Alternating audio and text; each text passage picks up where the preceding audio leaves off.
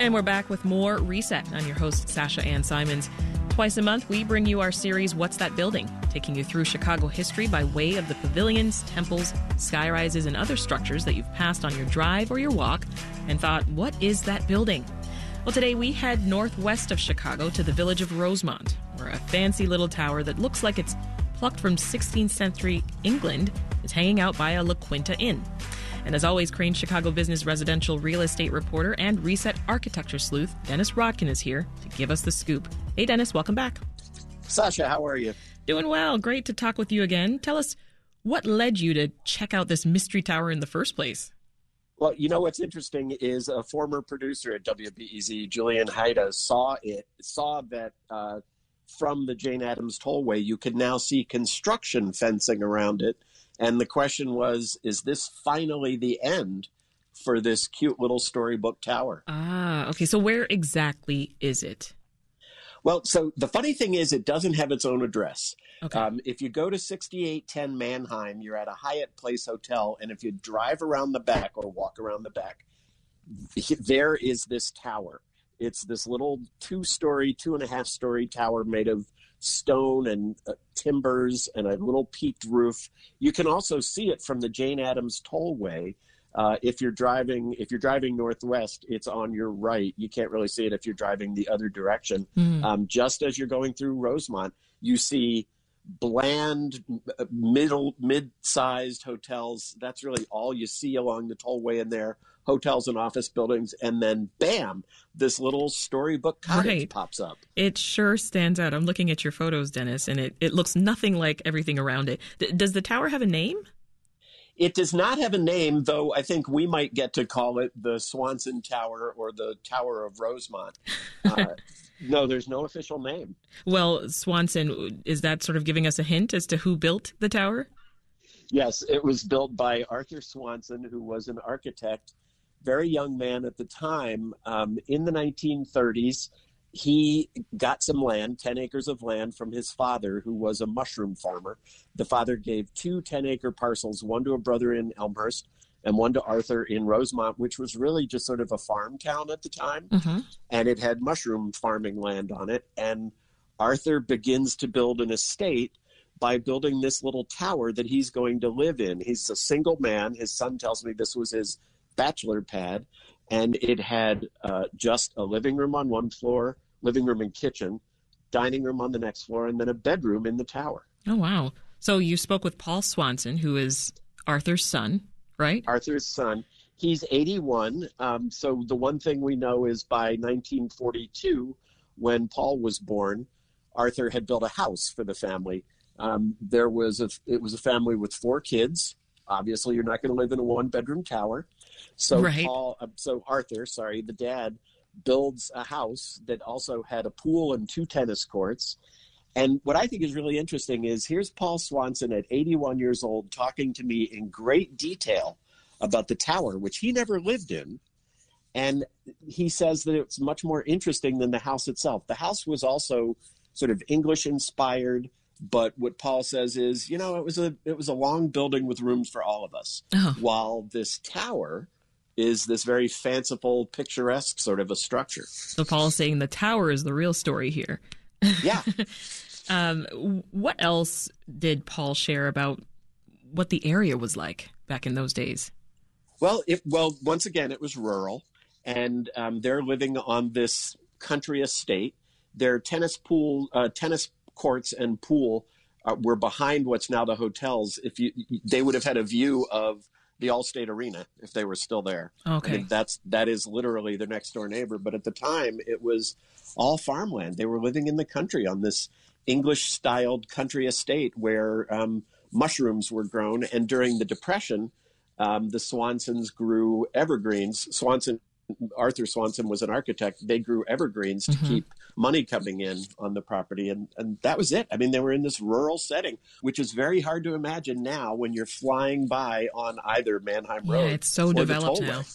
Exactly. Yeah. Well, and today this tower is boarded up. But any other details Dennis, about inside? I'm so curious. I have some. So I have had 2 sources of information. One is it is boarded up, but I was able to sort of jam my phone in through a crack and get some pictures. But the better source was an interview with Paul Swanson.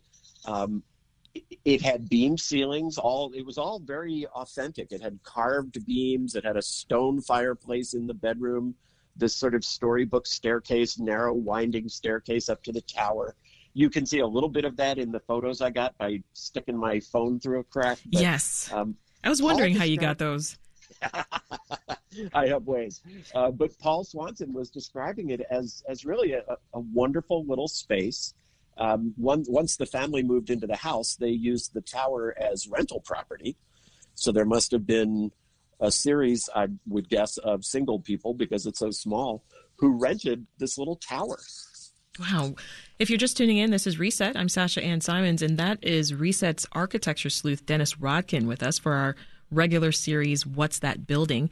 He's catching us up on this charming but seemingly out-of-place tower in Rosemont.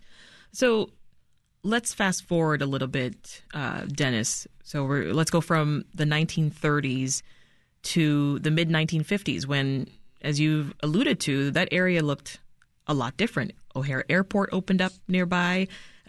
How did that development impact the area? Well, one of the things it did is it souped up Arthur Swanson's career. He was an architect. He did some projects prior, but now he's got this land in Rosemont.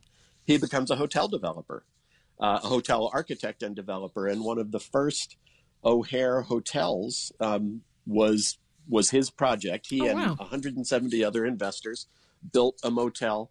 I haven't been able to determine whether it was on this same piece of land. It was very close by, and I don't know if the two pieces of land were contiguous, but they built really the first popular motel near O'Hare, and he ends up building many other buildings in Rosemont, including the hotel that was the precursor to the current day hotels that are next to the tower. Those buildings were not designed by him, but previous buildings were on that site. Wow. He also designed an office building in Rosemont that is now Rosemont's Village Hall. Mm-hmm. So it really it got his career going because he's sitting on some land in one of the most desirable corners of Chicago. And with all that hotel construction, the house, they sold that as well and redeveloped it into a hotel. Is that right? Yes, they did. So as I said, he built hotels on that property. They're not the hotels that stand there now. The family moves to Park Ridge, where Swanson designs a house it's that real mid-century sort of look with a pool. The pool is next to the living room, and there are sliding doors, so you can go right from living to swimming and that kind of thing. And it's not clear when exactly they sold off the property. Paul Swanson is really the best source on that, and he was young. Mm-hmm. He said they did definitely sell it off. It's just not sure exactly when. And when they sold it and when the new hotels were built, the tower was kept just sort of because it was there. There was no particular reason to tear it down, and it was cute. And so you said it was being used as a rental property. Is that right? Well, by the time the hotels are built, I don't think it is. We don't know when the hotels end up on the land. We don't know exactly what happened. For at least 35 years now, it's been empty, but you're looking at about 50 years that hotels have been on the property or more. And we don't know in that interim whether the tower was still being rented, but we do know that it was kept standing. I'm just thinking of that trajectory there, Dennis. Things changed a lot for the Swanson family, didn't it? They did. And yet here's this little souvenir of Dad's bachelor days in the 1930s. Right. Can't believe that was a bachelor pad. That's incredible. I know. I wish I had lived in a little 3-story tower with shaped like a castle. That still exists almost 100 years later. Yeah, exactly. Well, we talked earlier about how the tower is currently sitting sort of behind this La Quinta and Hyatt Place. Is it just going to remain there, just unoccupied? As far as I can tell, it is. So when Julian got me checking this out, I went out and the construction fence does mostly surround the tower. So first you have to understand that while it's 2 hotels, it was one building. It was built as one hotel and a giant extension It makes sort of a shallow V with the tower in the middle of the V. Okay. In 2014, a hotel group bought it. It had closed. The Wyndham Hotel had closed. Another hotel buys it, and they're going to divide those two arms into two businesses. It's still one structure, but they're going to divide it into two businesses: a Hyatt Place and a La Quinta. That's 2014. The Hyatt Place did open, fully rehabbed. If you go to that address on Mannheim Road, you see the Hyatt Place. Then you go around the back, and they today, 8 years later, have not done the La Quinta. So this other wing is being rehabbed now. That's what the construction fence is. They're now getting ready to open to finish and then open the La Quinta in. And so the tower is being protected from that. What I don't know is I spoke to the construction company. They sent me to the owner. The owner would not talk to me, but what the construction company said is there's no plan for the tower, which would mean there's both no demolition plan and no reuse plan. I see. Well, just about a minute left here, Dennis. Curious, anything else you're keeping an eye on these days? Yes, I'm doing a little detective work, Sasha. I'm trying to find the exact footprint of a pioneering black businessman in Chicago who was here from the 1840s and became a very prominent person. And I'm trying to find exactly where his real estate holdings were. Okay, well, when you do, you know where you've got to go, right? You got to come right back here. Exactly. Right back here. Bring me all the details. That is Crain's Chicago Business residential real estate reporter, Dennis Rodkin. Now, if you have a building that you want Dennis to investigate, leave us a voicemail with details, of course, at 888-915-9945. Again, that's 888-915-9945. I check those and I send them right over to Dennis, right? Yes, you do. Thank you so much, Dennis. Talk to you soon. Thanks, Sasha.